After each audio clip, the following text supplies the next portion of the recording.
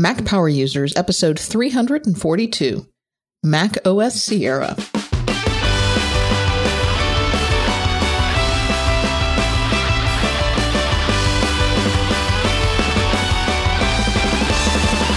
Welcome back to the Mac Power Users podcast. I'm Katie Floyd alongside my pal David Sparks. Hello, David.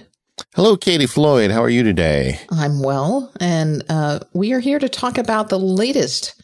I was going to say cat. It's not a cat. No more cats. Geography, location. That box was too smelly anyway. Yeah. But before we talk about macOS Sierra, I just wanted to say that I understand you're taking joy in the sorrow of your family members. Nothing is for certain yet, but we did our iOS 10 show last week, and I went through the whole week and had to watch on Twitter and Facebook and social media as everybody collected delivery of their new iPhones, except for you. You haven't gotten yours yet because you somehow forgot to order it.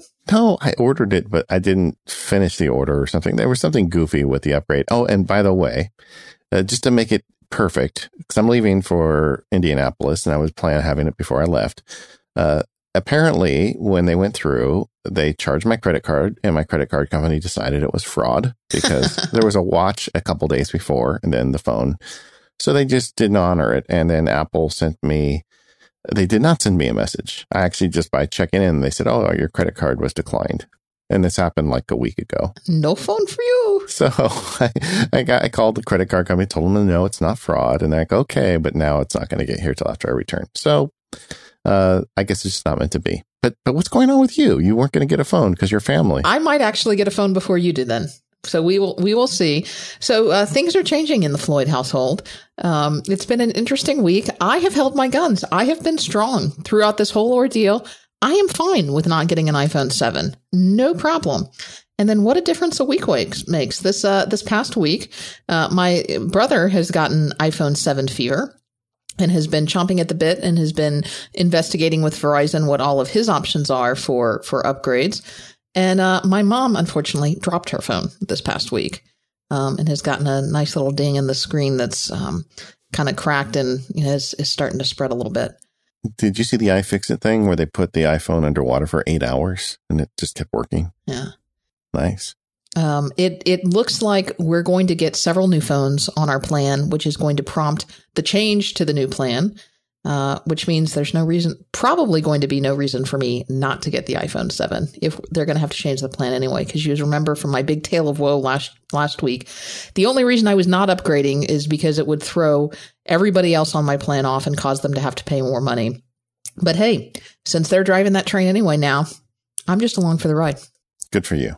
All right. Well, see, there's a little bit of sunshine in those cloudy days. I want you to know I did not trip anybody. I did not do any. I had nothing to do with this. You didn't do the drop test on your mom's phone? I'm just an innocent bystander. Yeah, I am impressed, though, with the iPhone 7 testing results in terms of its ruggedness and water resistance. I'm looking forward to getting one now. But if you look at the online tests, how the first day they come out, there's a bunch of people on YouTube that run out to destroy their phones. Right. For the joy of YouTube clicks. And they were having a hard time doing it. So that's good news. I always wonder, dude, like those normal people who do that get enough YouTube clicks to justify paying for a new phone?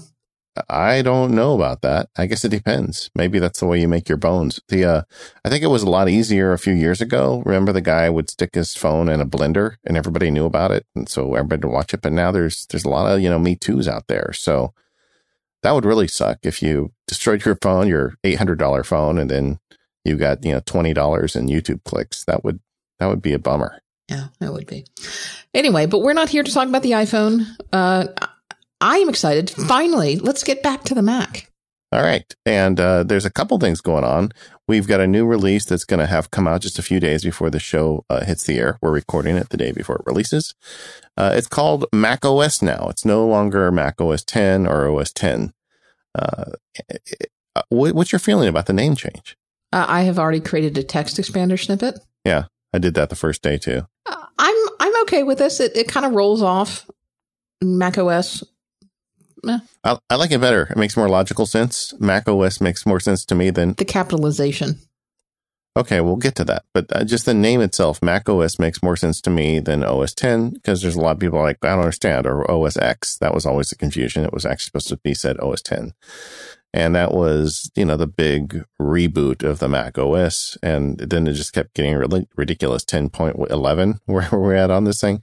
So now they've just changed it Mac OS, which logically makes more sense. We are actually at 10.12. It is Mac OS Sierra version 10.12. Yeah, but that's the internal build number. That's not in the marketing like it used to be. Right. And at some point, I forgot where we were. I'm like, where are we? 10.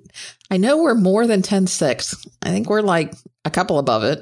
Well, they do march on. So the capitalization thing Katie's upset about, Mac is lowercased. So it's lowercase MAC, then capital OS. And it's one word, no space. Mac OS, that's the way you're going to refer to it now. I remember writing books. It was Mac OS 10, and then it was just OS 10. And, we had to change everything in the books we were writing because the name was changing. Well, that's happened again. And this particular flavor, as Katie was mentioning, is called Sierra. It's kind of interesting because they started out with Yosemite, which is one of my favorite places in the world. And then they went to El Cap, which is focused in Yosemite, kind of giving it a whole snow leopard feel. And now they've gone to Sierra, which is the Sierra Mountains. Yeah. Tell me about those. Have you been to the Sierra Mountains? Oh, yeah. I mean, it's a whole mountain range. It's kind of weird because I never would have thought that they would have named the operating system after a mountain range. I could think of a bunch of little cities along the Sierra Mountain range, but I never thought they'd name it after. It's like naming after the Rockies, right? Or the Appalachians. But they did. And I guess it really doesn't matter because they like mountains and they have some really great pictures. And they're like, hey, we got some more pictures of these mountains. We can't use Yosemite. We can't use El Cap. Okay, we'll just call it Sierra because they're in the Sierra Mountains. They clearly do it based on what they can get great photography for desktop backgrounds. Well, there you go. And they are beautiful, by the way. Even though it kind of feels like snow leopard, and the Sierra Mountains in relation to Yosemite kind of feels related. So this operating system update does feel a little bit like snow leopard. A lot of refinements, a couple new features, but not a whole lot. And honestly, I think that has something to do with the experience of the last couple of years. You may recall that they got very aggressive with iOS 8 and OS 10 Yosemite. The reason they did was that was when they really started the collaboration between the two platforms where, you had handoff and all these new power features they were working on, AirDrop, and, they just had a bunch of stuff. And somebody at Apple said, look, we've got these great computers, great mobile devices. Let's make them talk to each other better. And that took a ton of under the hood work. And we've all heard the war stories from the people that work at Apple. When those came out, they weren't the most stable of releases, and they got a lot of heat from it. And there were, people in the press and people in the blogs and the podcasts were complaining that it just felt like unstable releases. And I feel like that they're dialing it back a little bit now. At the time, I was a little bit of an Apple apologist. I argued that if you were going to make all this stuff talk to itself like that it was going to, by necessity, have a lot of under the hood stuff, and that always has stuff that breaks. But now, they're slowing down a little bit. I think they're just kind of refining and sharpening those things that they added in the last year or two, which makes for a much more stable release and transition. So just like we were talking about last week with iOS 10, it's not going to set the world on fire, but that also makes the transition easier. I feel like Sierra overall is the same way. So I agree, especially if they've gone to these yearly release cycles. I don't think we need, though, big updates every year from Apple. That's okay. I think these nice little refinements continue to work. So let's talk about some of them, though. Well, just one caveat on that, I would say, is I like the idea of yearly incremental releases, because if you look at yearly incremental releases over 3 or 4 years, it actually turns into quite a bit. The only thing that concerns me is when you look at the development cycle for your yearly release. That means you've got, you get a release out sometime in August, let's say, or September. You're going to spend a month or two dealing with the bugs and the problems that come up from that. And then you're going to have to come up with what are the new features for next year. So that gets you to maybe, let's say, December, January. And then you've got 2 or 3 months to kind of really lock those in and then start polishing those up for announcement in June at WWDC. And then you've got this race to September again to finish them and ship them. So you really only have, according to some experts, 3 to 4 months of actual development time that you're not polishing. Whereas if you had to release every 2 years, that would give you something like 12 months of development time, which would allow you to get more aggressive features.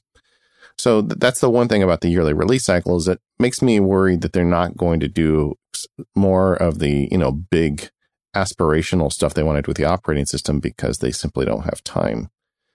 But all that being said, I do like this year's release, and I like that it's relatively small, but it does have improvements where they matter. And you got to remember, Apple's not charging us for these releases anymore. Remember that? It was $129. $129. I used to go stand in line at the Apple store. I did that a couple of times. Pay my $129 and get my shiny box. And a shirt. Don't you remember the shirts? You used to get shirts if you went at the middle line. And we used to pay, I think it was $180 or $160 because we'd get the family pack. We get the 5. You remember that? Mm-hmm. You pay a little extra and you get 5 licenses. And we thought it was a deal because at the time, I remember when the operating system updates were a lot more than a couple $100. But now it's not even an issue. You just log onto your computer someday in the next week and you're going to see the update, push the button. So let's talk about it. So the big highlight feature for this release of the operating system is much anticipated. Siri has finally made its way onto the Mac. And ever since Siri was released on the iPhone, people have been asking, when is Siri going to make it to the Mac? And she's finally come. Siri is finally now on the Mac. She's a little more limited on some of the tricks that she can do toward the Mac, but I think the things that she can do on the Mac, at least for an initial release, makes sense for now. I didn't ask, have you installed it? Yes. I've been running the beta for several weeks now. I think that, the implementation of Siri on the Mac is long overdue. Honestly, I feel like it should have happened a long time ago. But now that it's here, I do like it. I would say that, having used it, that it's uniquely for the Mac, which is what we expected. There's certain things you're going to do on a mobile device that you're not going to do on a computer and vice versa. I feel like they haven't gone far enough down that road, but it is nice. So how do you activate it? There's a couple different ways. You can hold down Command Space, and that will activate it by default. No, you can't. You hold down Option Space. No, I hold down Command Space. You always get that backwards. No, that's the way I set it up. I think maybe, or is that the default? No, the default, I believe, is Option Space, but I'm just joking with you because you always have it backwards behind. No, actually you do, Katie. I have it backwards? Yeah. I think you have it backwards. But it's options that you can set in the Siri preferences. One is Command Space, one is Option Space, one is Function Space, or you can customize it. Or you can turn the keyboard shortcut off altogether. Yeah. And so you hold it down, you hear the familiar blip, and you start talking. One way you don't activate it, though, is by saying the magic incantation. I think that's interesting because you would think of all of the places where, have we decided what the magic incantation is? Are we going to go with a Hoy telephone, which is kind of the relay? I feel like that's kind of a ripoff, because that's what they're doing. Is that, I don't know what other show started that. That's what they do on Upgrade.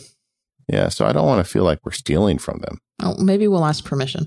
I'll have to ask Jason. I actually asked out to the Twitterverse, and there were some good, there were some good options. One was Yo Siri, which I thought was okay. Listen Phone, but none of them really call out to you like a Hoy telephone. Well, we could say Hello Computer because that's, what Scotty says. Hello Computer. Okay, let's do that. So you could say, you can't say Hello Computer to your computer, which to me is interesting because one of the reasons that the Hello Computer feature was not activated for a long time on phones by default was primarily for power saving. So that's not going to be as much of an issue with a computer that has a big old battery, and especially computers that are plugged in. Now, I wonder if perhaps this feature isn't active because they're worried about it being activated in a public setting. Because people, your computers are typically out in a public setting more. Well, I guess your phones are too. If someone walks by your desk and says, "Hello, computer, tell my wife I'm sorry about those test results," and just keeps going. Yeah, that's true. Yeah. Maybe there's a bigger risk of it being activated. I don't know. I'm sure there's a story behind it. You can also activate it up in the menu bar. There's a little Siri icon if you click on it. But I do wish you could activate it with your voice, because I've been using it, and I do wish I could activate it with my voice. It's funny because when I first started using the beta, I wasn't using it very much, even though I've been whining about them putting it on the Mac for all these years. Once they actually made good on it, I found that I didn't find much use for it, because I'm just used to, my phone is always sitting right here, and I can activate it with my voice and get answers to my questions. So I forced myself to start using it, and it's kind of stuck. Now I do like it. I mean, I like the way it presents results. And if you're sitting at your computer, having the answers on your screen has benefits. Let's talk about some of the things that Siri can do on the Mac, because it's a limited subset. It's not everything that Siri can do on the phone. Yeah, but then there's some things that it can do that your phone can't do. Like if you say, how much storage do I have left? Siri also can do a lot with files. So it can locate files. It can sort files. I guess it can't rearrange files, but it can help you search for files based on a whole lot of different criteria. So you can refine files based on what you've been working on, or certain types of files, or files that meet certain criteria in terms of files I worked on yesterday, or files that David Sparks sent me.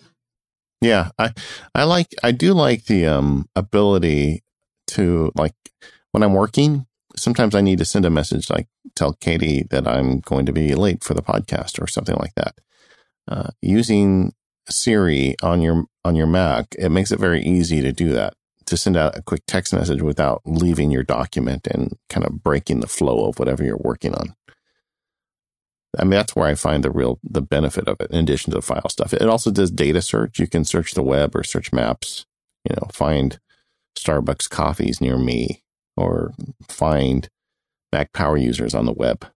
Right. You can also find photos. You can find photos on the web. You can find photos that you took in your library. So one of the things that we talked about last week, and we'll talk a little bit more about this week, is photos gained additional search capability. And so you can use Siri to activate those searches. Yeah, like show me pictures of Daisy last month, and I'll see pictures of my wife from last month. And it works. It's pretty nice. Right.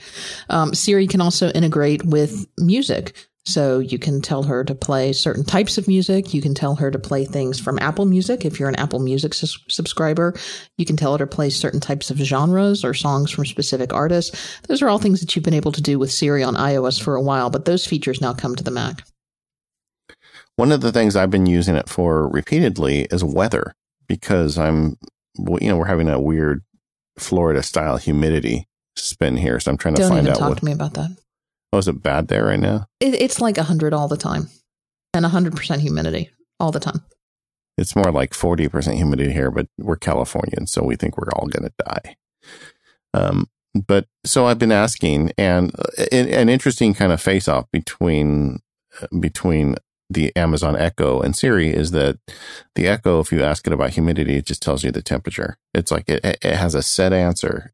Anything weather related is going to tell you what the forecast is for temperature and how hot and how cold it's going to get in the next 24 hours. That's the canned answer.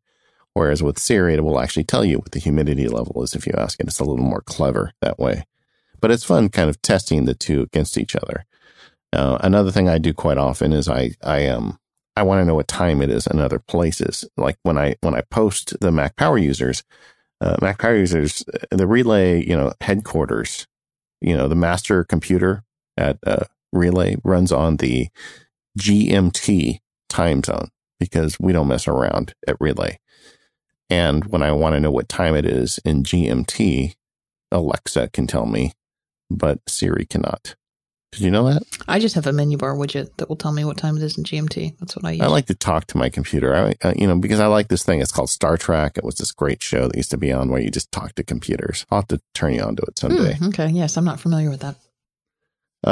I like kind of the utility stuff of Siri. Like, how much free space do I have on my Mac? You can ask it that now. Find photos of dogs or whatever. I mean, there's a lot of stuff in here that they've added.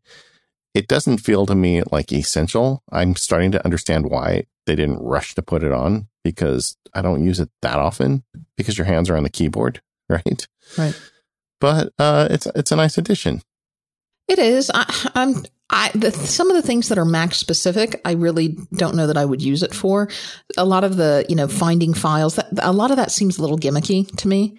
where it would be easier to do with Spotlight. Or when I'm really looking for a file, I tend to do much more granular and specific searches. And I think it would be easier to access by Spotlight than it would be with Siri. And some of the other gimmicky things like, adding meetings or things like that, those are things that I can do with my watch or my phone. So those are features that I've always had where, sure, if I'm sitting here at my computer, I'll do them. But you're right. I don't know that it really feels that need that I had now. I think I'd still much rather have an Amazon Echo type product from Apple with Siri. Yeah, me too. I wonder if they'll actually do that. One day. But getting back to Siri as it is right now, it's just another vector into some of these data sources. And I'm not sure. I'm definitely used to using things the old way. And, when you're somebody like us that's been using Launchbar or Alfred, or even the new and improved Spotlight, and you've got those keyboard shortcuts under your fingers, quite often you can get things done pretty quickly. I mean, I hit the keyboard shortcut for Fantastical, and I've added a meeting with the time and the specific calendar and alarms and all this other stuff before I've even really thought about how I could design a query to Siri to create that via voice. I just don't think it would be as fast. Okay, but so what's our verdict on Siri? Are we getting towards the whole Star Trek move here? Is it going to feel like you can just talk to your computer? I think it's nice to have. I certainly am glad that we've added it. I think it still has a ways to go. I think at this point, it's still a little bit in the gimmicky phase, but that's how Siri has always started. I'd rather have it than not, but I'm not sure how much I'll use it. On a related subject, before we go to the next, the dictation function of macOS 10, oops, I called it macOS 10, of macOS Sierra is better. It gets incrementally better every time. It's not super better, but it's better. I was testing it against some documents that I pull out every time there's a new update. So if you just double click the function key and you allow it to download the dictionary and do dictation for you, it's still not as good as drag and dictation, which came out with an update, by the way. But it's a great entry point. And if you want to try talking to your computer, there's no better way. I want to thank MacPaw for their continued support of Mac Power users and tell you about their new Mac Optimizing Bundle. So MacPaw has joined two of their flagship apps, Clean My Mac 3 and Gemini 2, into a killer combination for Mac Power users, listeners, to get you ready for Sierra. These two apps will take care of everything from drive cleaning to duplicate file removal to system maintenance and speed up. And they'll get your Mac running like new either before or after you'd make the upgrade to macOS Sierra. So grab your Mac bundle by heading over to macpaw.com/MPU. I've been running MacPaw's products for years. I love the care and attention that they've put all of their products, and especially Clean My Mac 3 is the ultimate cleaning software for your Mac. In fact, it's the one that I personally use and recommend.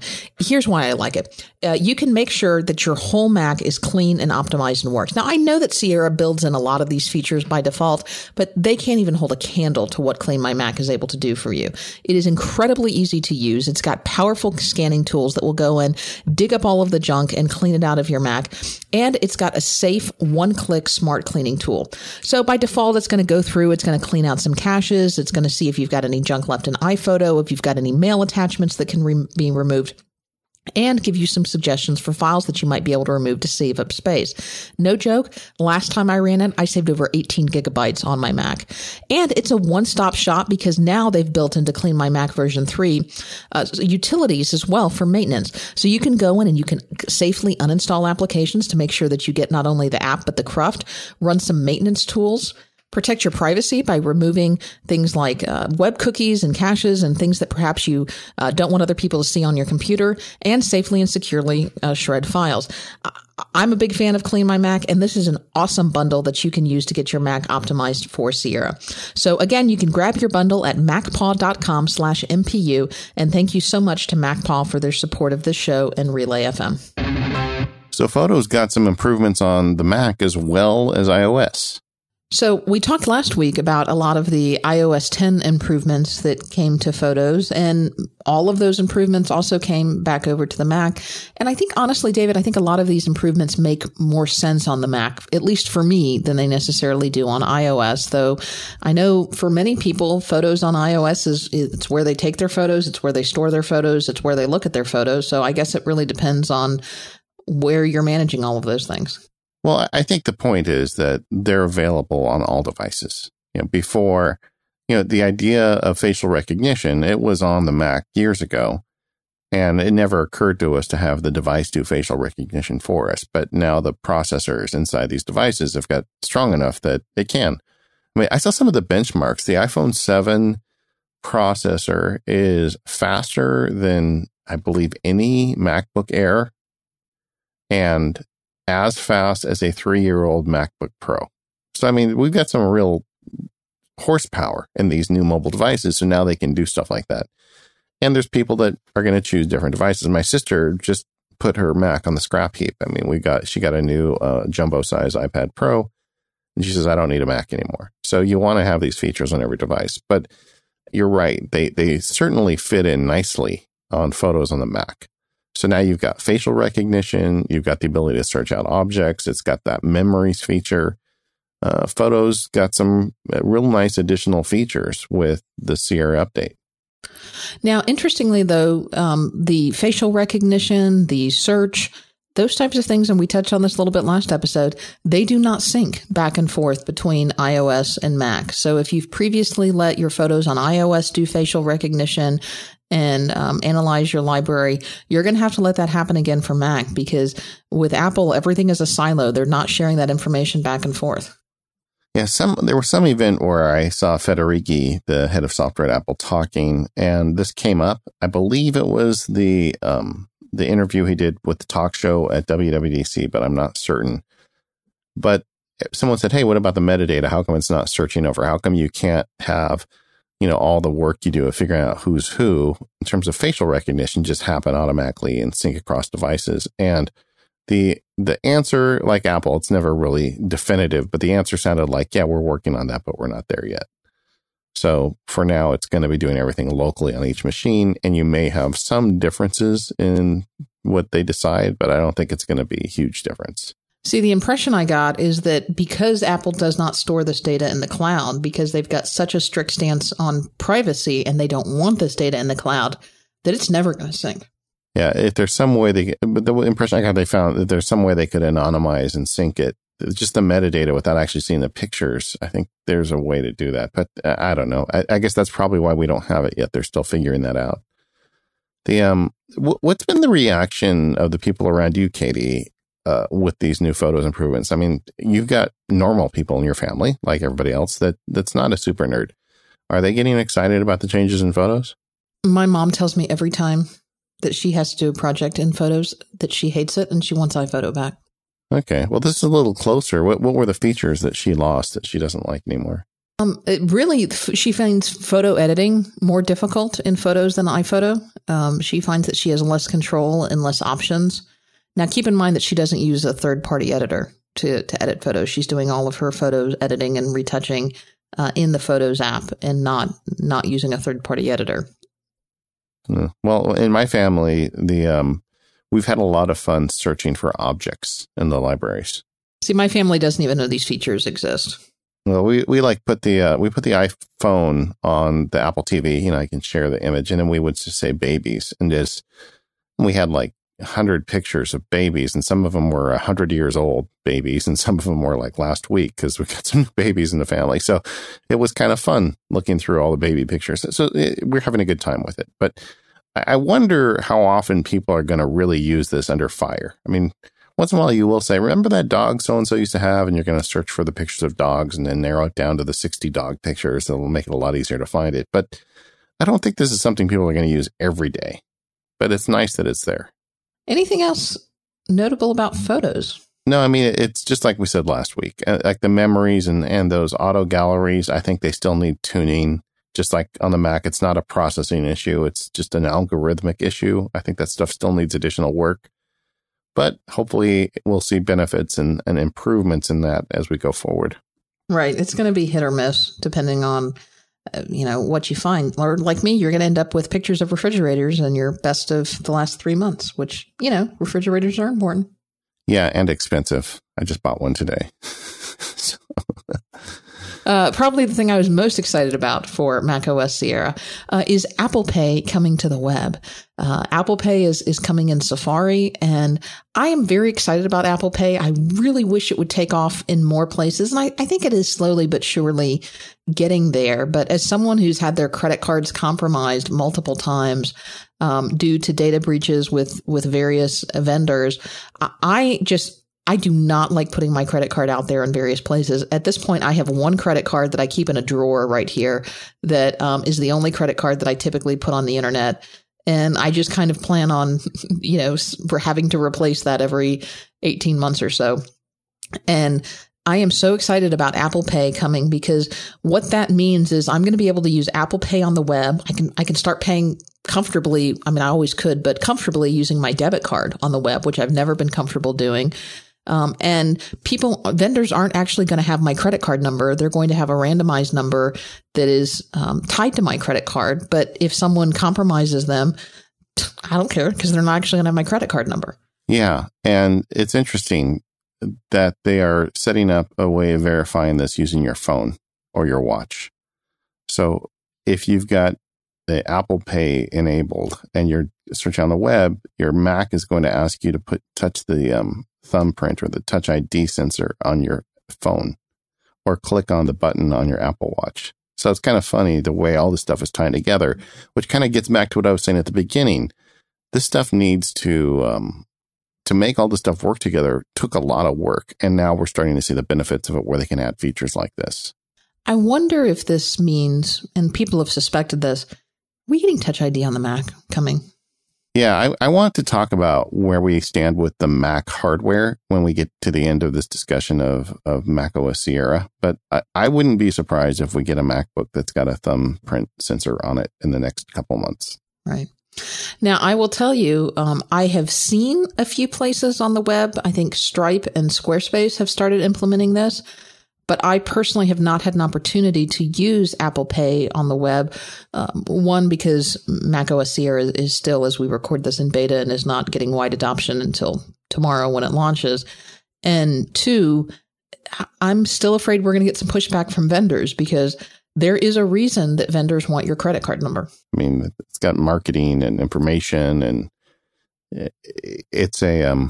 it's complicated.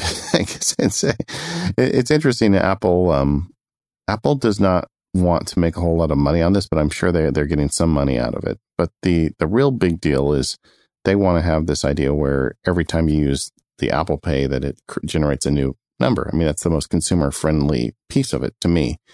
Whereas, Home Depot wants to know that if David Sparks comes in here, he repeatedly buys solar lights or whatever. And that gives them information about me and ways to figure out how to make more money off of me.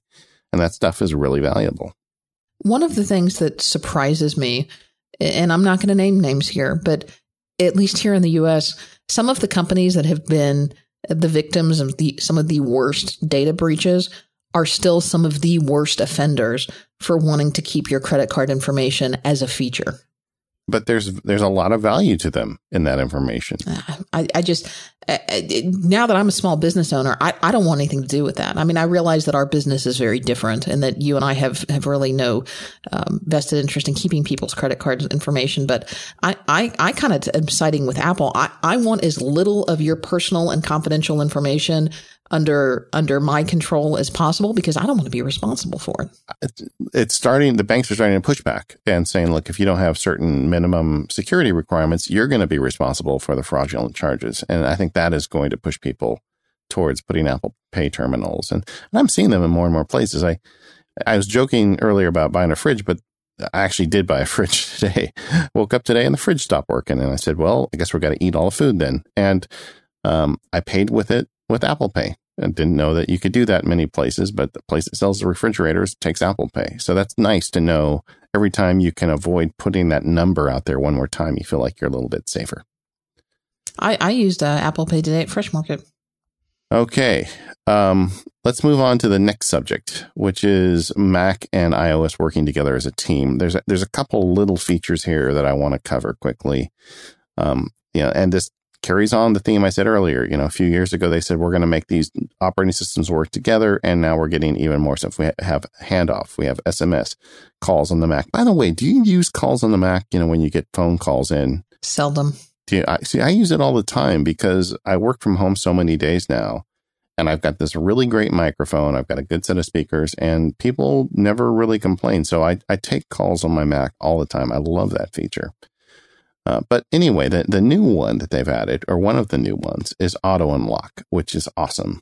If you are an Apple Watch user and you're wearing your watch and it's unlocked, when you sit at your Mac, it just unlocks for you. I love that so much. It sounds silly, it's a small password you got to type in every time you want to unlock your Mac, but just to have it happen just because your watch is near is pretty cool.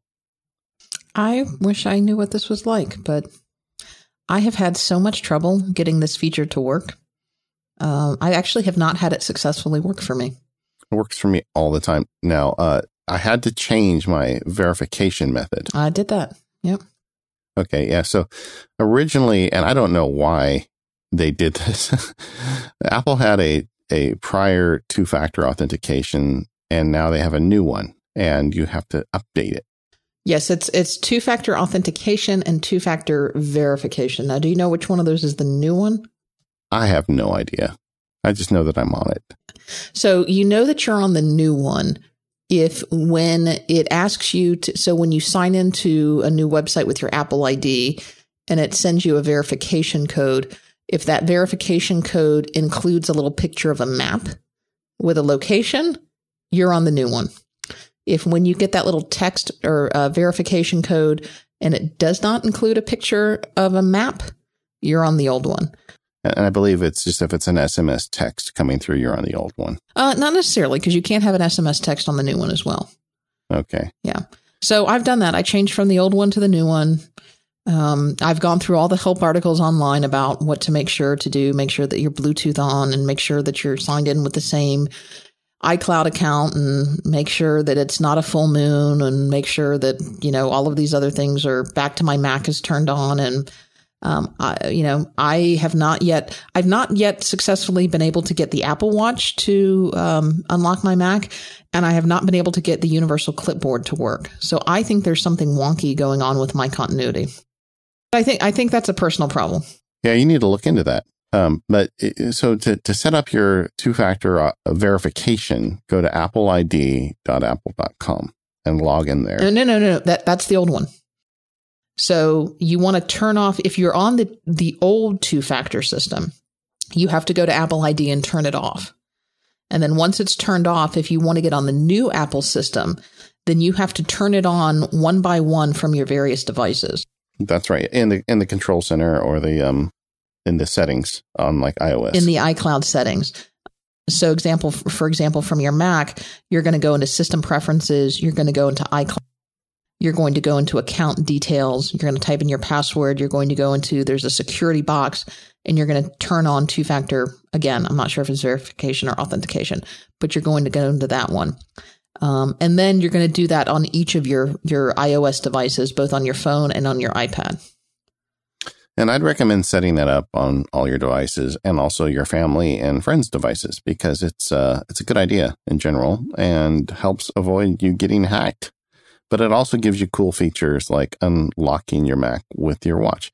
So the way I did it, the first time I installed it, it said, hey, you can unlock your Mac with your watch. Do you want to do that? And I said, yes. And there was a settings that it jumped right to. And I believe it's in the security pane of the settings on the Mac. And you click a box that says unlock with my watch. And just like that, it unlocks with your watch and you're good to go. Unless you're Katie. Yeah. And according to the security settings in iCloud, it's called two-factor authentication, but it sends you a verification code. We need to work on our terminology here, Apple. Well, just the fact that there are two different ones. My understanding of the reason for the big change was the first one was heavily reliant on SMS.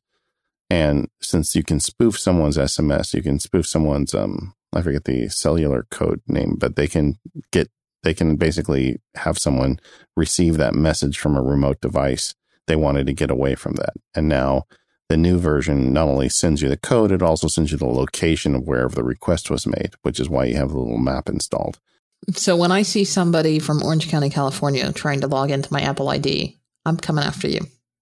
Yeah, right.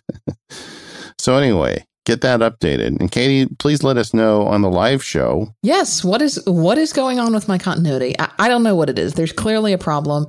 I kept thinking that it would get fixed in one of the subsequent betas, but it seems to be working for most people, but not me. But neither my unlock or my universal clipboard is working. And I am on what I believe is the final golden master. So hopefully it's just a personal problem.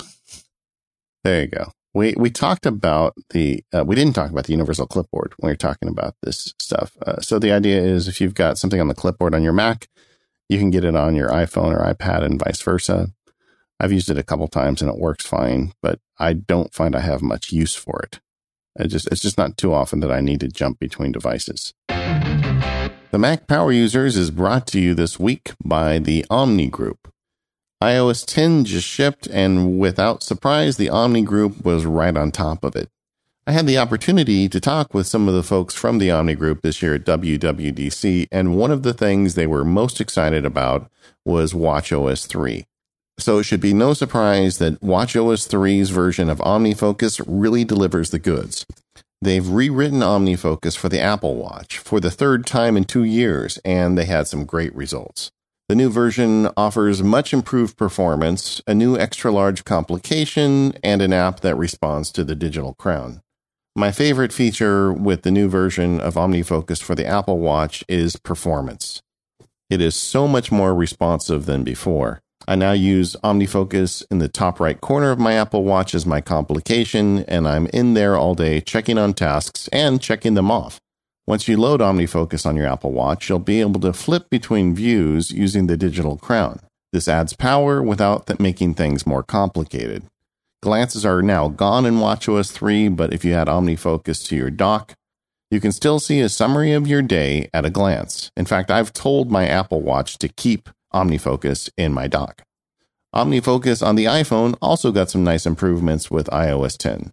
The Today extension has been completely revamped. It's great, and you can even add a new inbox item right from that Today view. One of my favorite touches is they've added a Show Less button in the Today view, so you can just see the single most important task item one at a time. This allows you to keep a long list in your Today view, but shorten it whenever you need that extra space. With the iOS 10 version of OmniFocus, they've also added that Today View shortcut to the 3D touch functionality on the icon.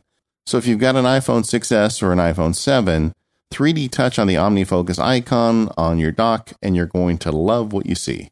The Omni Group also did updates to OmniPlan, OmniOutliner, and OmniGraphel for iOS 10. They're fully ready for the new operating system. Go download your updates and check out those new features today. Thank you, Omni Group, for your hard work in bringing all your apps to iOS 10, and also thank you for sponsoring the Mac Power Users. Okay, one of the bigger changes with macOS Sierra is this idea of storage management. And one of the problems people are having is that the storage on these on these computers, these laptops in particular, is limited, especially some of the MacBook Airs and the MacBook itself, where they've got a smaller size SSD drive, and people have more and more storage and data stored on their devices. So we had the situation where some people would have more iCloud storage or Dropbox storage than they actually had room on their drive. And both Dropbox and iCloud through Apple have been working on ways to solve this problem, and Apple took it on with macOS Sierra with storage management. Can I just say that this terrifies me? Yeah, I knew it would. I knew it. I was thinking, this is the feature that Katie is going to hate. Terrifies me. Well, there's a couple things here. So I understand, and we're going to talk about why you should be a little wary of some of this. But not all of it is terrifying. Some of it makes a lot of sense. None of it makes sense. Really? You think that? Okay, I'm going to argue with you on that. The first one that I would argue that makes sense is... I think it makes sense in theory, but Apple has not exactly been very good at this. You're in such a hurry to pull this down. Let me talk about the parts that I like first, okay?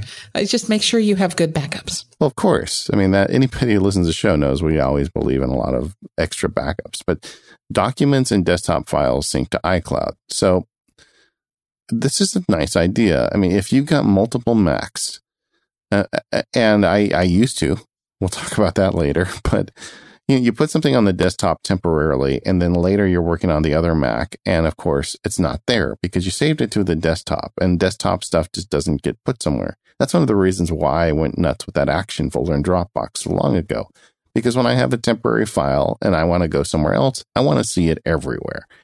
So Apple has baked this right into macOS Sierra. You can throw a switch and you can have it synchronize the documents folder and the desktop files to sync through iCloud.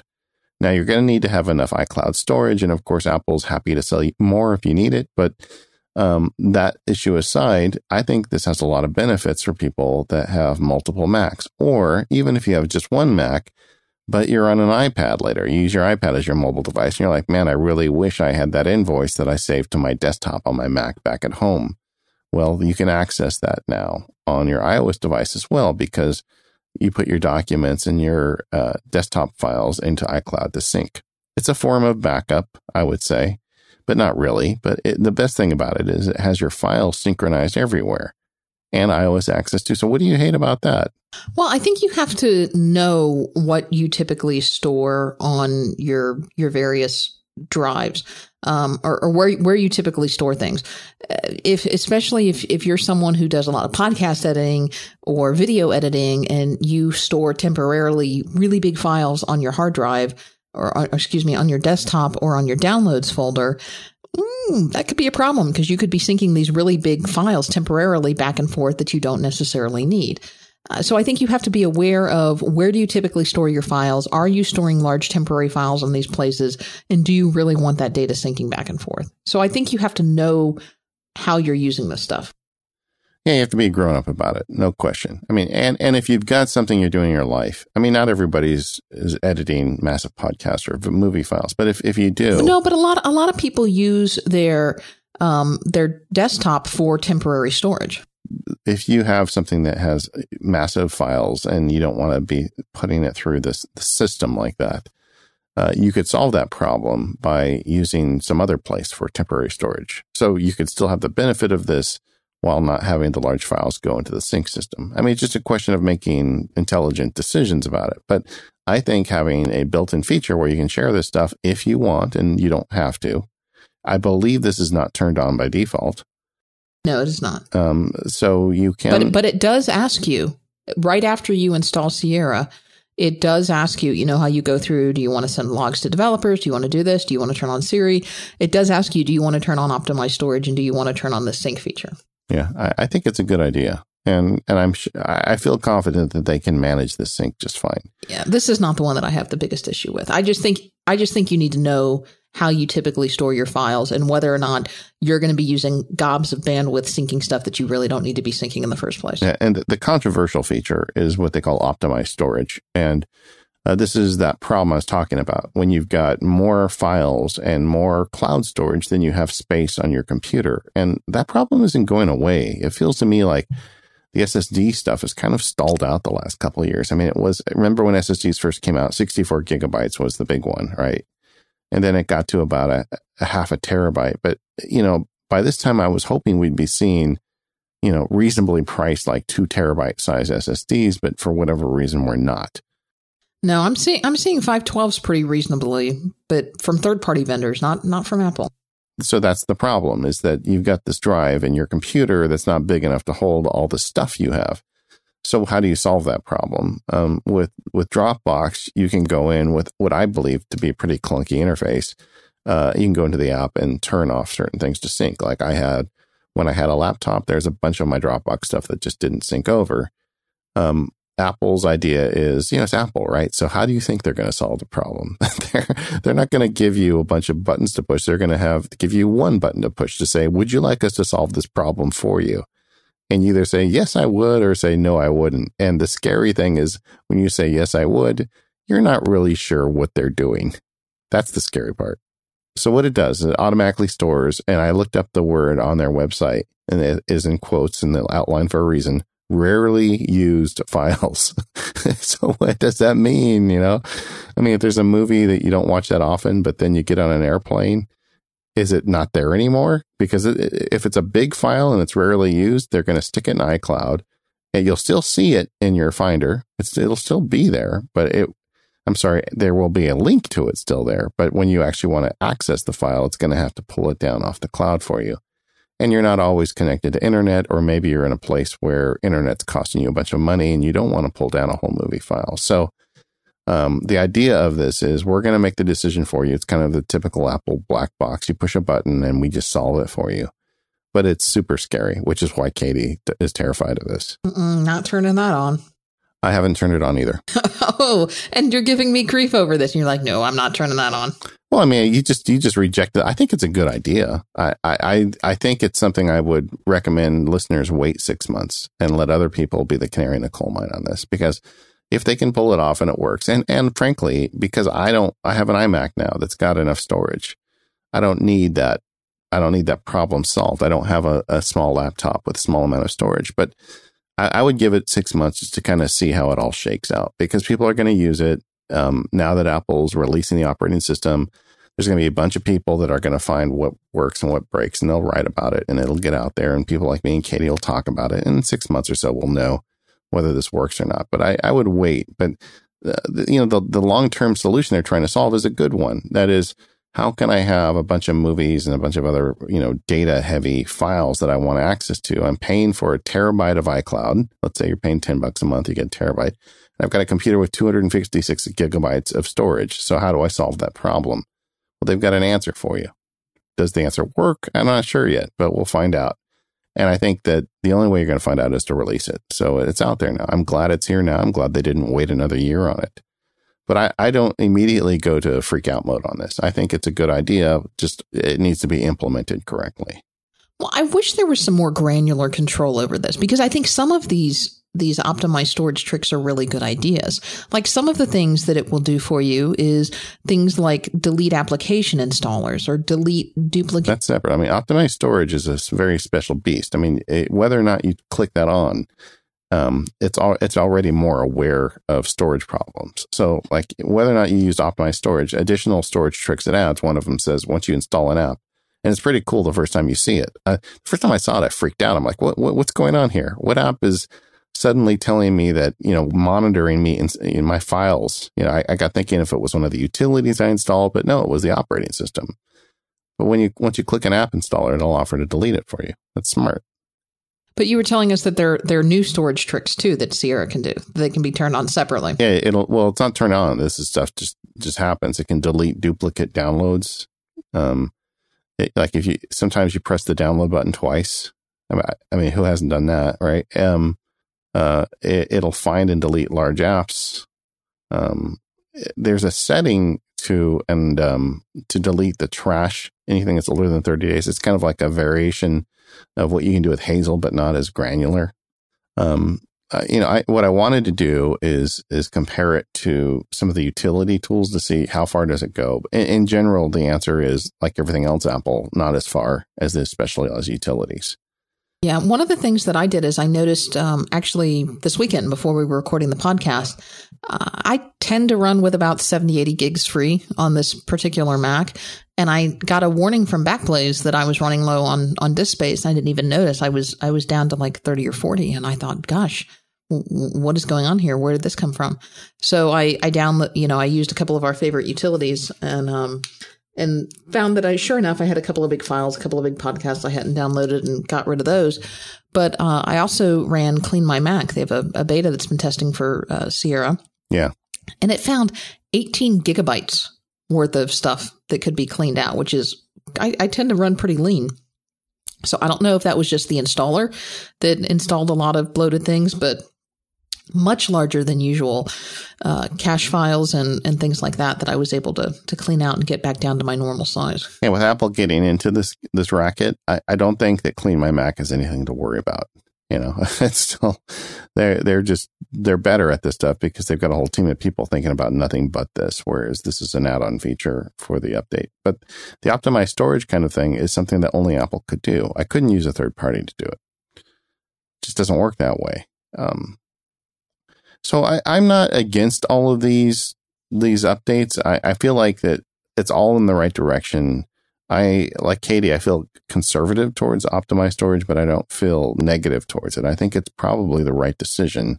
I just want to make sure they've implemented it correctly. And the idea of syncing documents onto desktop files through iCloud makes complete sense to me. I've turned that one on. I'm fine with it. Yeah. And what I was saying before, I still wish there were more granularized controls. I wish that I could say, don't ever touch anything in this folder. Don't ever optimize these things.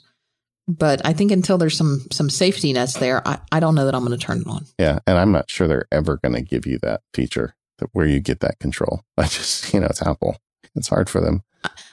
One of the problems that Apple has, and people in our community have written in with this before, is Cupertino seems to have this assumption that no matter where you are in the world, that you have fast, ubiquitous internet access. And that, re-downloading a multiple terabyte file on a whim is going to be no problem.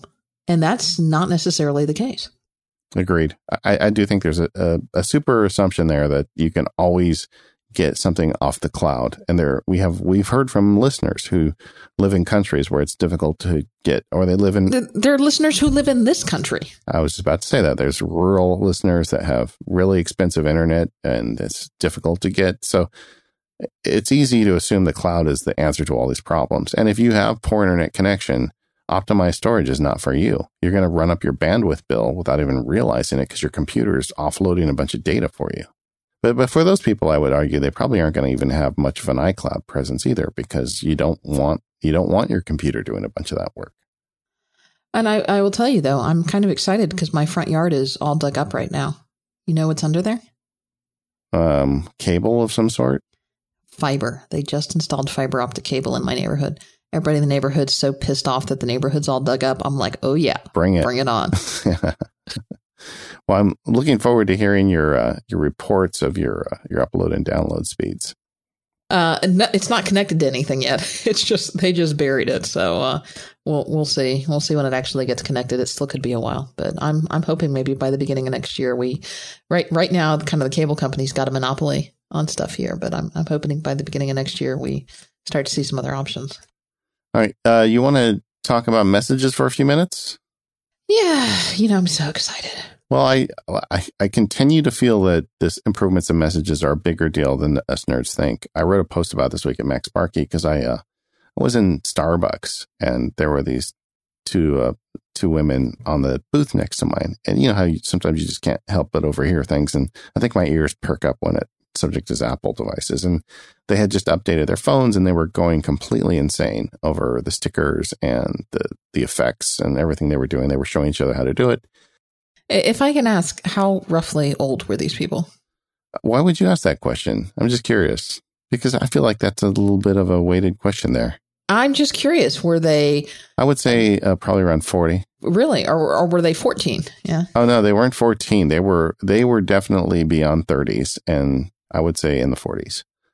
Okay, so these were adults. In fact, I was going to, when I wrote the post, I had originally drafted it as two middle-aged women, and I said, why did I put the word middle-age in there? That seems to me like I'm being a jerk.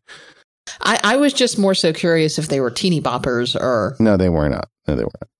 So anyway, they were talking about, and one of them says, this is the best update ever, and they just were like loving it. And I was thinking, all of us geeks, we get so hung up on this stuff, but there's a lot of people out there that they just want to send stickers to their friends. And trust me, my non-geek friends are definitely sending me a lot of stickers. But anyway, so how does that all weigh in with the Mac? I feel a little disappointed, to be honest with you.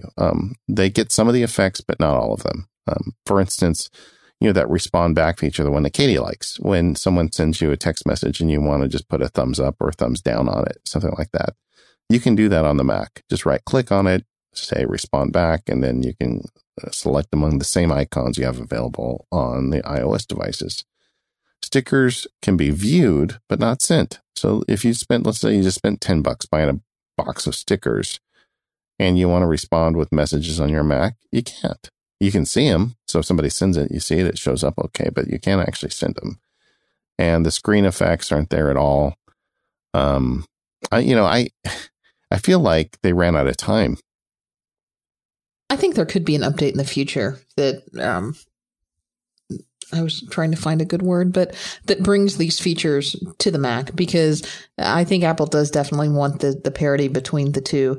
But I think the priority was definitely on iOS, because when they look at their market who was asking for these features, that's primarily an iOS market. Yeah, I can't but think maybe it was just like one team and they got it done for iOS, and then they had a time to do a little bit on the Mac, at least to show them up.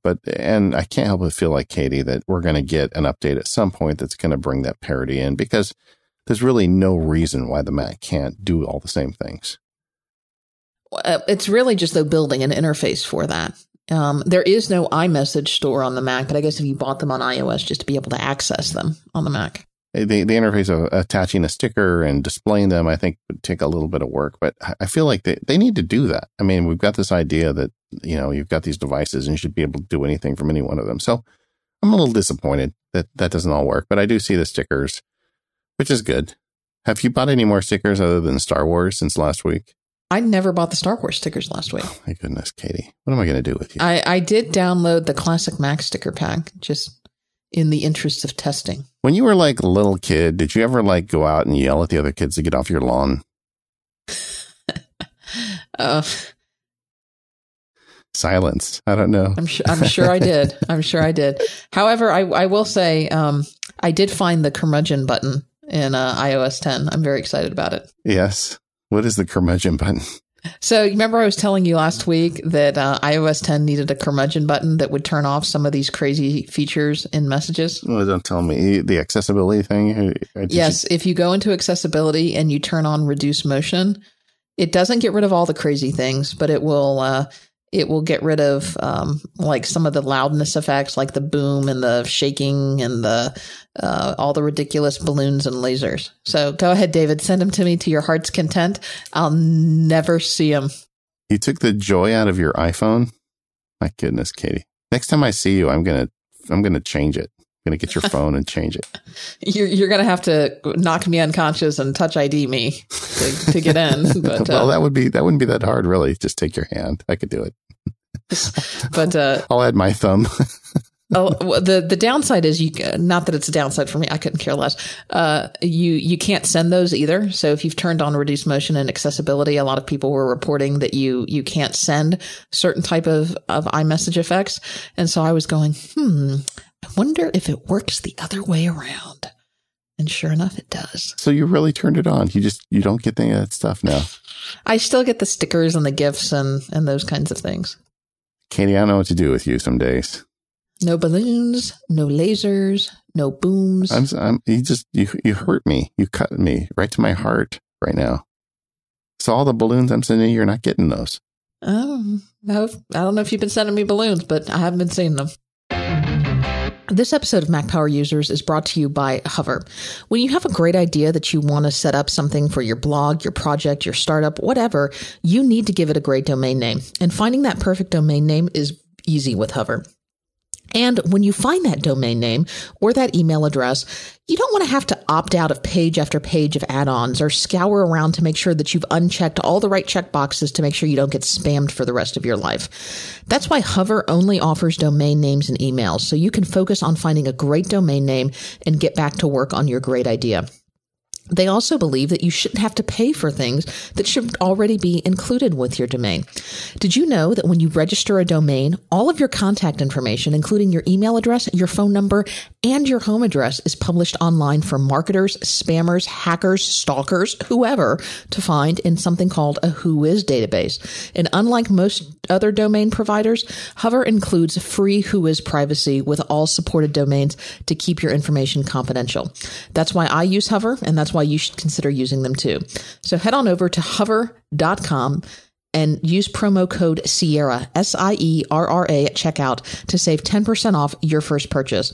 Thanks to Hover for their support of the show and all of Relay FM. Okay, I now have recovered a little bit. iTunes got some improvements. it's not that much better, frankly.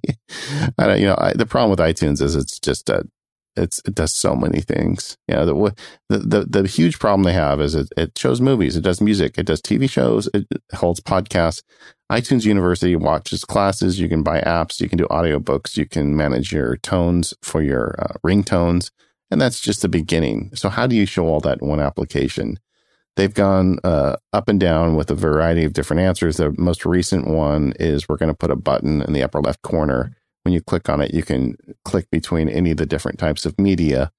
And when you pick one of the medias, then we're going to focus just on that. So they've turned it into something like 12 different apps that have this button you can choose between where you want to be. I don't know that it's that much better.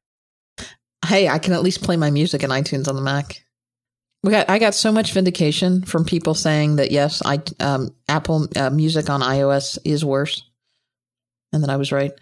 I don't think it's huge changes to iTunes for the Mac. I really think iTunes for the Mac still needs a major redesign, and that everything needs to come out of it, and they just need to start again. It's just they have all. You remember that funny video that said if Microsoft had designed the iPod packaging? Do you remember that video? You remember how classic and iconic the original iPod packaging was in that original box? I almost feel like that's where we've gotten with iTunes. Yeah, it is a slave to all these different media. So do you think the answer is to make like 5 different apps? So you've got like a movies app, a TV app, or I still think you pull out the Apple. I think you do this both on the Mac and on iOS. I would personally pull Apple Music out from My Music. I think those are 2 separate apps. I think the App Store is its own separate app. I think you have an App Store for Mac and an App Store for iOS that's all together in one app. You've already got the App Store app. Just put it all together in one. And you could have a separate podcast app. I don't know, but I don't know if that's necessary. But I think you pull a lot of the stuff out of iTunes. Well, and that's the question: is how many pieces do you break it into?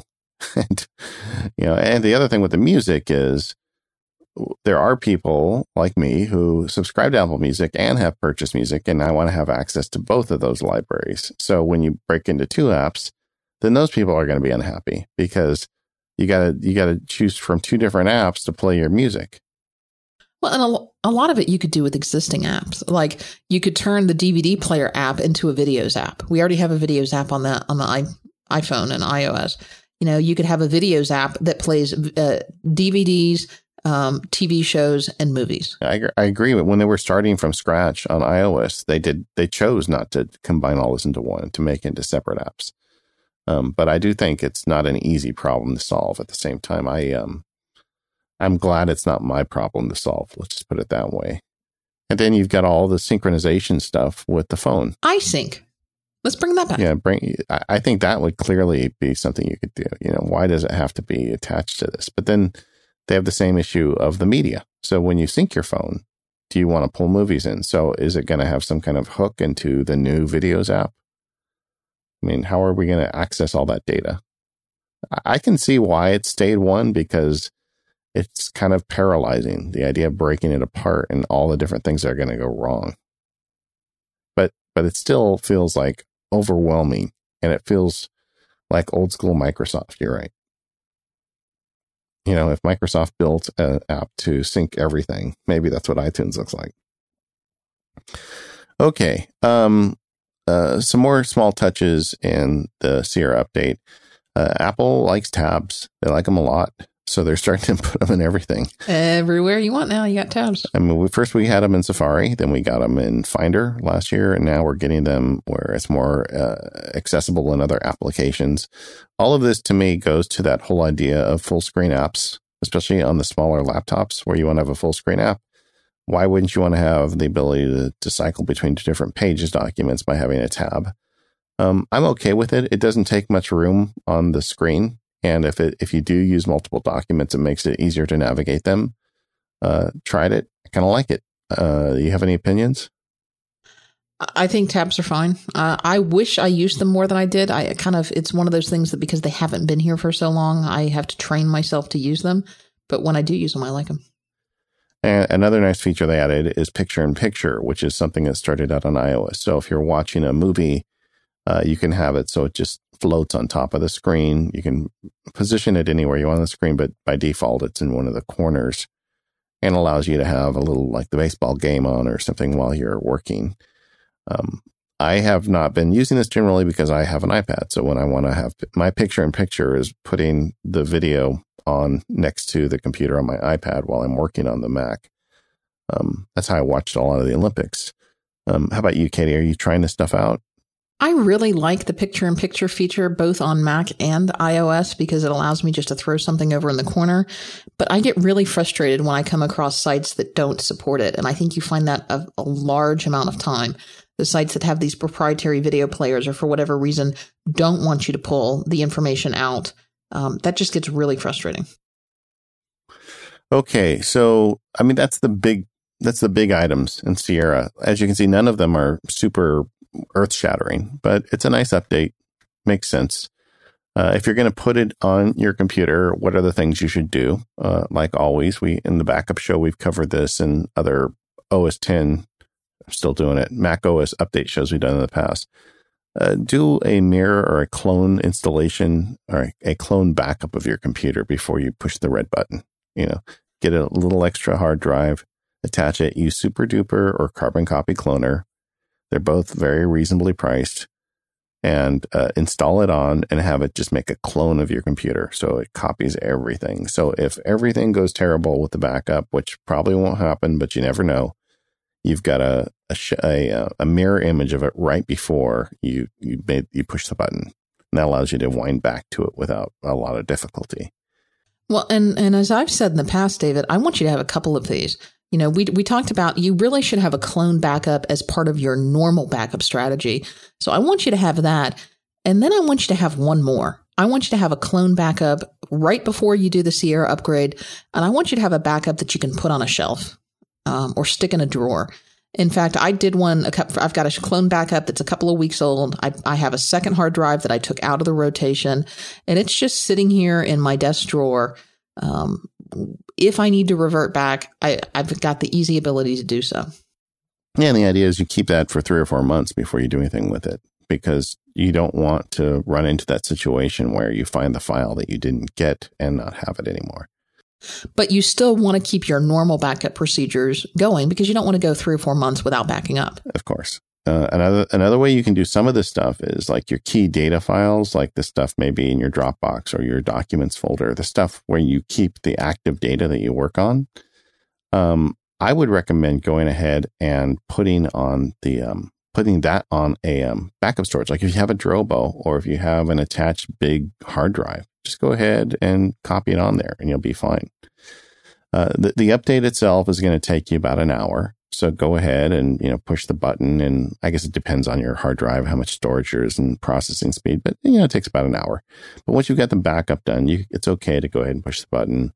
It'll walk you through the process and just install the new operating system. Once you throw the switch and it restarts the system, then it's going to ask you a few questions about Siri and whether you want to use this optimized storage. There's nothing wrong with that. Go ahead and, make your decision. We've already talked about it now, whether or not you're going to do optimized storage or not. And then once you're through the installation process, you're good to go. You've got Sierra installed. It's really a lot easier than it used to be. Yeah, and I don't think you need to do anything fancy. Just boom, click the button. So there are some concerns, and in particular, some concerns that Mac Power users need to know about. Yeah. One of them is our sponsor, Fujitsu, has had some trouble with their scanning software, and it's apparently happening where we don't have all the details. We're just learning about it now. The thing hasn't shipped yet, but they're aware of it. There's an issue with when it's scanning that it's having some blank pages or later found blank pages when you do an OCR.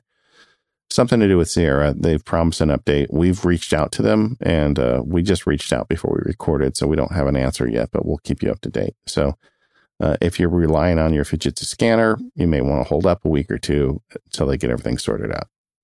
Yeah, one of the concerns here is that it is not clear right now whether this is just going to impact scans that you make on Sierra or whether this could potentially impact scans that you've already made. And I find that kind of hard to believe, but there's some question about that. And so that's what makes me particularly nervous. And we'll put a link in the show notes to the advice that Fujitsu has put out. And again, we're recording this on the 19th.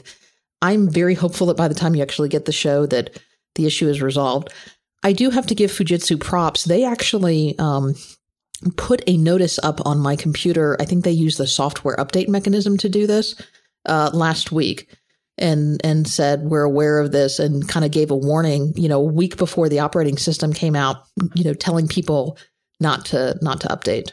I know it's frustrating, but I think, at least that they were proactive about that was something positive. Yeah. The programs with deep integrations always are of concern. Like we're talking about clone backups. You don't want to run a clone backup right after you run the update, and unless they have told you that this update is working with macOS Sierra. Same thing with maintenance utilities, anything that's doing under the hood stuff on your Mac, all that stuff kind of goes on a holding pattern in terms of usage after there's an update until you've been told, yes, we've got it updated for Sierra. And I believe both Carbon Copy Cloner and Super Duper have issued updates. But if you've got those like on automatic backup rotation, you are going to have to launch the app and manually update before you run your next automatic backup. Yeah, and it's interesting to see the developer community actually does a pretty good job of this. A lot of the little utilities we talk about, I've been seeing updates come through. What's the name of the Butler app in the menu bar? Is it Butler? Bartender? Escaping my name. Bartender. Yes. Like Bartender has a beta update on its website. My guess is by the time the thing goes live, it'll be automatically updating. A lot of the like under the hood utility stuff is in pretty good shape. But if you've got something in particular you use, a really good time to check that is before you push the button on the update. Don't just push the button on the update if you've got something that's out of the ordinary, because you don't want to have your machine go down on you. I think best practice is to check the developer's website. And if you are using your Mac for business, if you're using your Mac to make money, if this is something that is mission critical, wait and make sure that the update goes well for other people. I've been running the beta for a while now. And now that I think about it, I actually don't know that I have used my ScanSnap since I've installed the beta. And the only reason for that is because I actually bought a second ScanSnap for the office. And that's the one that I've been using primarily. I took my ScanSnap to the office before the second one came in. So it was just kind of an interesting bit of timing that I haven't been using the ScanSnap connected to my Sierra machine for probably since I installed Sierra. So I don't know if I've been hit with this bug. I know, David, you said you have been, but I have been using it, but I'm not aware of being hit with the bug, which is a little scary. I'm going to have to go back and take a look at my scans over the last few weeks to make sure everything worked out. But it's been looking fine. I mean, I see them show up on the screen. The way I scan is they actually show up on the screen. I have them, so I look at them and quite often process them right after they're scanned. And I've not seen any problems. I'm having it by default. They run OCR for me when they do the scan. So I don't know. Maybe I have been hit by it, but I haven't seen any evidence of it yet. Before we want to talk about the Apple Watch update too. We didn't have time for it last week with iOS, but before we get there, with all this stuff going on with Sierra, I'd like to spend a little bit of time talking about new Macs. Is that all right? We don't have any. Yeah, that's the problem, right? I mean, so a lot of people out there listening, we hear about folks about this all the time saying, hey, are we going to get new Macs? When is that happening? Katie and I don't know for anything for certain. I do know I get to talk to people from the fruit company when I go up to WWDC, and I hear things. And you don't even have to go to WWDC. All you have to do is go on the internet and type in new MacBook Pros ? And you'll see there's tons of stuff on the internet. There's even mock-up images of what they think it's going to look like. But the MacBook Pro is definitely long in the tooth. The only Mac that currently is not due for an update is the MacBook, the plain MacBook, which got an update, I don't know, several months ago. And it was just kind of a speed bump. It wasn't anything revolutionary. But there's something going on. They have this new MacBook Pro. Everybody's been hearing about it. I think Apple has fully intended to release it for a while now, but for one reason or another, it's not happening. If the rumors are to be believed, it's got a fancy new function key row at the top of the keyboard that is an OLED screen.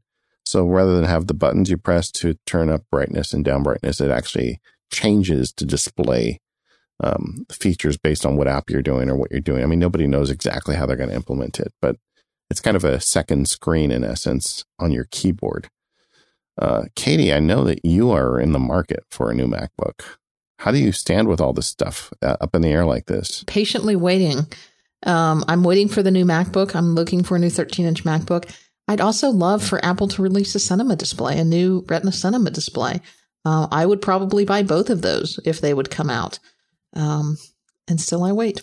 Yeah, well, one of the questions is, can you make a Retina screen and a laptop without anything really fancy? Because the iMac, the Retina iMac has a whole bunch of, WYSIWYG stuff underneath the, I guess WYSIWYG is the wrong word there. A bunch of fancy stuff under the hood that allows you to have this super high resolution screen.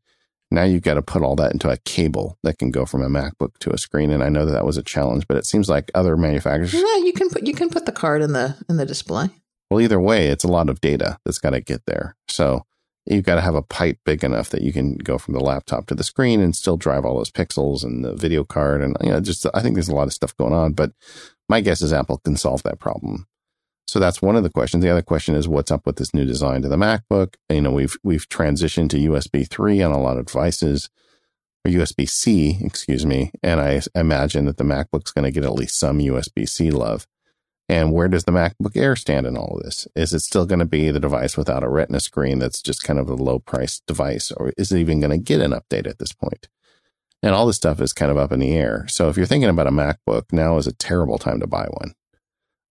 Any day now, we'll hear from it. I wouldn't be surprised if it's by the end of October we hear about them. Yeah, I think rumors are pointing to sometime in October. If they didn't happen at this event, I think we're looking at October. I mean, they presumably want to get them out before the holidays. My sister called me and said, "Oh, my goddaughter and niece is on their way to the Apple store. She wants to get a new MacBook Pro." And I'm like, "Stop, stop her." But I think everybody should just wait. And I also think that some new features are going to show up, with these new Macs. My guess is, in a perfect world, Apple wanted to have those new Macs out before Sierra hit the wires. And if there is a thumbprint sensor in them, and if there is some other stuff like this OLED bar, that the operating system is going to get some new features to match that stuff. The interesting thing, Katie Floyd, is I'm pretty sure I'm not going to be in on that. Yeah, because you've got your fancy iPad Pro now, and you don't need a laptop. I feel pretty good about it. I mean, just to report in on the experiment, I was finding that I was never using my MacBook, or very rarely, since I've been using the iPad Pro, and I use my Mac all the time. I'm not one of those guys who's saying I'm going to just give up on the Mac, but that for mobile stuff, the iPad Pro is working. So my daughter's computer was failing, so I gave her my MacBook, and I just don't miss it. The one thing I miss it on, I guess, is when I'm working on my iBooks author books. I can't do that on anything except my iMac now, where I used to be able to work on it on my laptop. But I think I'm willing to give up on that to save the cost of a Mac and having another device to kind of keep track of. But it'll be fun to see. I'm looking forward to seeing that. So I think we do have some more Apple hardware coming, and we'll see how Sierra works with all that. This episode of the Mac Power Users is brought to you by 1Password. When your information is too important to go anywhere else, put it in 1Password. Online security is hard work. You've got to put some effort into it. You've got to come up with unique passwords. You've got to have a good way to store them securely. And you've got to be willing to change weak or duplicate passwords when the need arises. The trouble is, all of this stuff takes time, and you're busy. That's where 1Password comes in. Using 1Password, you can store all your passwords, PIN codes, documents, or credit cards. You can change those weak or duplicate passwords, and you can save time on the web by signing into accounts with a single click. Put simply, when you sign up for a 1Password license, you're getting all of that great security, but offloading all the hard work to 1Password. I use 1Password to keep all of my most important data behind the 1Password Secure Vault. It's locked up tight, but also always available to me because 1Password has apps for iPad and iPhone and Mac. They also have Android and Windows covered if that's your thing. And most recently, 1Password has added a great new feature called 1Password Families and 1Password Teams. With 1Password Families, you can bring your whole household into the 1Password love. This doesn't just teach your loved ones about good, secure methods for interacting with the internet. It's also incredibly convenient. If you change the bank password, You don't have to go to your wife's or your kids' computers to type in that whole new password. You can just share it through your 1Password family account. You can also section off certain types of passwords. So maybe the kids get the Netflix password, but not the banking password. It's easy and convenient. With 1Password Teams, you get a similar set of features for your team at the office. It allows you to make sure your employees adequately secure their passwords, and you have full control over who has access to your most important information. Now, Katie and I think these new features are excellent and something everybody should consider. So we asked 1Password, what can you do for our listeners? And they said they're going to give you 20% off by signing up for 1Password Families or 1Password Teams at onepassword.com/MPU. And note that MPU needs to be in all caps. So don't miss out on your chance. Get 20% off 1Password Families and 1Password Teams. Head over to onepassword.com/MPU in all caps. Okay, we didn't get to talk about the Apple Watch. So you've got it on your Apple Watch now. How do you like it? I do. It's fine. watchOS 3 is now on the Apple Watch. I'm certainly liking some of the features. I am finding it somewhat speedier, although I will admit that I'm still not using a lot of third-party apps on the Apple Watch. So I'm not having much of a problem with speed on my Apple Watch just because I'm not launching that many apps. There are a few things that take a little getting used to just because some of the navigation is different. I think it's different in a good way, but it's just like anything. If you've got some muscle memory built up, then you've got to figure out how to reuse these things again. So let's break it down a little bit. You get some new faces. They've got a bunch of fitness-related faces, which are nice. And one of the things I like is you can swipe. It used to be you had to force press and then swipe to change faces, but I change faces quite often. I've got like a fitness face when I do my workout and my run in the morning, and I just swipe to that, and it's great, and it has all the stuff that I want to see on that face. Then I just swipe it again to my utility face, which is what I do when I work. And then when I go to Disneyland, I have a face that I use. You want to hear my face? 4:41. Good afternoon. Here, listen to this. It's 4:41. Did you know it could do that? Oh my gosh. Want to hear it again, Katie? Here, I'll play it for you again. It's 4:42. Does that make you happy? Makes me happy. So if you have the Mickey or Minnie face and you tap on it, they tell you the time in Mickey language. I haven't tested it yet. I wanted to see if I will do it in other languages. If anybody's out there, let me know. Like if you're in wherever you're at, you've got a different language. But that's cool. The user interface is throughout. I mean, when they first released the watch, and we'll put the review. I thought John Gruber did a really good job with his Apple Watch review. And the point he made was, when Apple first released the Apple Watch, they didn't really know what people would use or what this thing was for. And I think they have a much better idea now. And these changes are reflecting that. So changing watch faces is easier. That Friends button that we had before that nobody ever used, they got rid of it. And they turned it into, in essence, a dock where you can move between your most commonly used apps. And what it's going to do by default is it's going to keep your most recent apps in there. And then you can decide if you want to keep that app in the dock. So I've been keeping, for example, my first app in the dock is my Now Playing list, because I use that quite a bit in the car. My iPhone will pair to my car. And then usually I just keep my phone in my purse or in my pocket. And then I can control, because my car doesn't have the controls built into it, but I can control the playback, from my wrist. Yeah, it's nice. OmniFocus, the new update to OmniFocus is a great app now. And what they found was, and this was another thing from the Federighi talk at WWDC, is that once they got into it, they were super conservative with battery on the original release of the Apple Watch, because the one thing the story they did not want told is that my watch stopped working at 4 p.m. That would have been bad. So they were so conservative that they realized that they had a little room to play with. They could increase the performance, and they could increase the toll on the battery by having more apps running. So that's what led to this dock. And before it was a snapshot of your image, now it is truly a background version of the app. It's still limited. Of course, they're not going to go crazy. They don't want your watch to stop working at 4 p.m. But these are nice, and the apps need to be updated for it. And not everybody's done that yet, but it's starting to happen. And I think the whole experience of using the watch is better. One other thing I think is much better is just Slide up from the bottom and you get Control Center. You have a Control Center for the watch. It's great. You can, if you want to put it on, turn the volume off, or if you want to ping your iPhone, or they've got, I think, 6 different buttons there that is just a slide away anytime you need it. It's just a much better implementation. I'm really happy with it.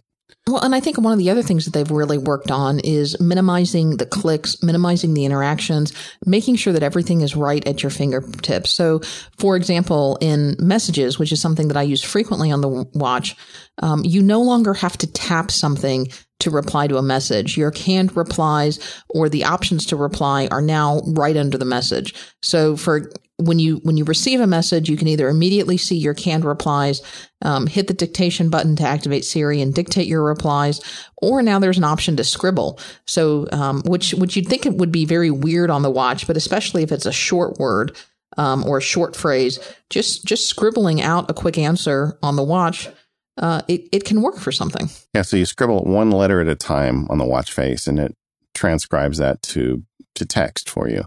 I find I don't need that much. I think the Siri thing is good, and the canned replies are very smart. They get smarter. So when someone asks you a question, it gives you the most common replies. You just tap on one and send it off. The fitness improvements are good too. You can share your rings, although I haven't done it yet. I want to share them with you, Katie. I need you to keep me honest. Okay, I'll have to work on that. And then they've got this new Breathe app, which I will admit I've used a few times, and I find it kind of refreshing. Yeah, why not? Anytime you can get people to stop and breathe, that's not a bad idea. We covered earlier in the show the ability to unlock your Mac. If that works for you, great. Unfortunately, it hasn't worked for me. I tell you that one of the features that I am actually kind of excited about, especially as someone who lives alone, is the SOS feature on the watch. Yeah, explain that. So it's kind of, don't laugh, like one of these I've fallen on I can't get up buttons. But basically what it does is if you press and hold the side button of your watch, it gives you the ability to call 911 or whatever the emergency services is in your country, and simultaneously send a message to your contacts, to your emergency contacts, up to 3 people that you've activated emergency services on your watch, and it will send them your last known location. So the way you set this up, if you haven't gone back since you installed watchOS 3 and looked at the watch app on your iPhone, I suggest you do so, because there are a lot more features in there. And so you can go in and you can customize this in the watch app on your phone under General, under Emergency SOS. I've actually got mine set up so that I have to both hold and then tap a confirmation to call, because I was afraid that I would inadvertently set it off, because I have inadvertently pressed that button, like when I was just leaning back on my hands or something like that. So I've set it so that it not only requires me to hold for 3 seconds, but hold and then swipe. And then from there, you can set up emergency contacts. So I've put several family members in there that if I hit that button and I slide and send an SOS, that they're going to get a notification. You should put me on there. I think you're a little far away to help. I would be there, man. I would get on a plane. I'd be there for you, Katie. And I would be dead by the time you got here. The SOS, I think it's a good idea. And you're right. I mean, why not have something like that? I believe it also sends location information. Yeah, I'll admit I was doing something kind of stupid the other day. I was up. We had a hurricane come through, and I had some issue. I had something on my roof I was trying to get off, and I was up on a ladder, kind of up on my tippy toes. You're not supposed to do that. No, I was like, you know what? This is really stupid. And I'm like, if I fall, my neighbor's going to see me, right? Because I'm going to land in my yard. And then I'm like, this would be a good feature for the SOS. Yeah. Well, my new watch is showing up tomorrow. So that's the one thing I'm getting. What did you get? Did you get the same watch? No, I went crazy. I got stainless steel. I want to be like you. Wow. All right. Good for you. All right, gang. So there we have it. Mac OS Sierra and Apple Watch iOS 3. So we're now done covering all the new stuff that's out. I hope you're enjoying it. Let us know what you think we missed. If there's something you particularly like about all these new updates Apple has issued this month, send it in for the live show. We'd love to hear from you. Go ahead and send those to feedback@macpowerusers.com. You can also contact us on Twitter. We are @MacPowerUsers. Katie is @KatieFloyd. I am @MacSparky. Thanks to our sponsors, Omni Group, 1Password, Hover, and MacPaw. We'll see you next week.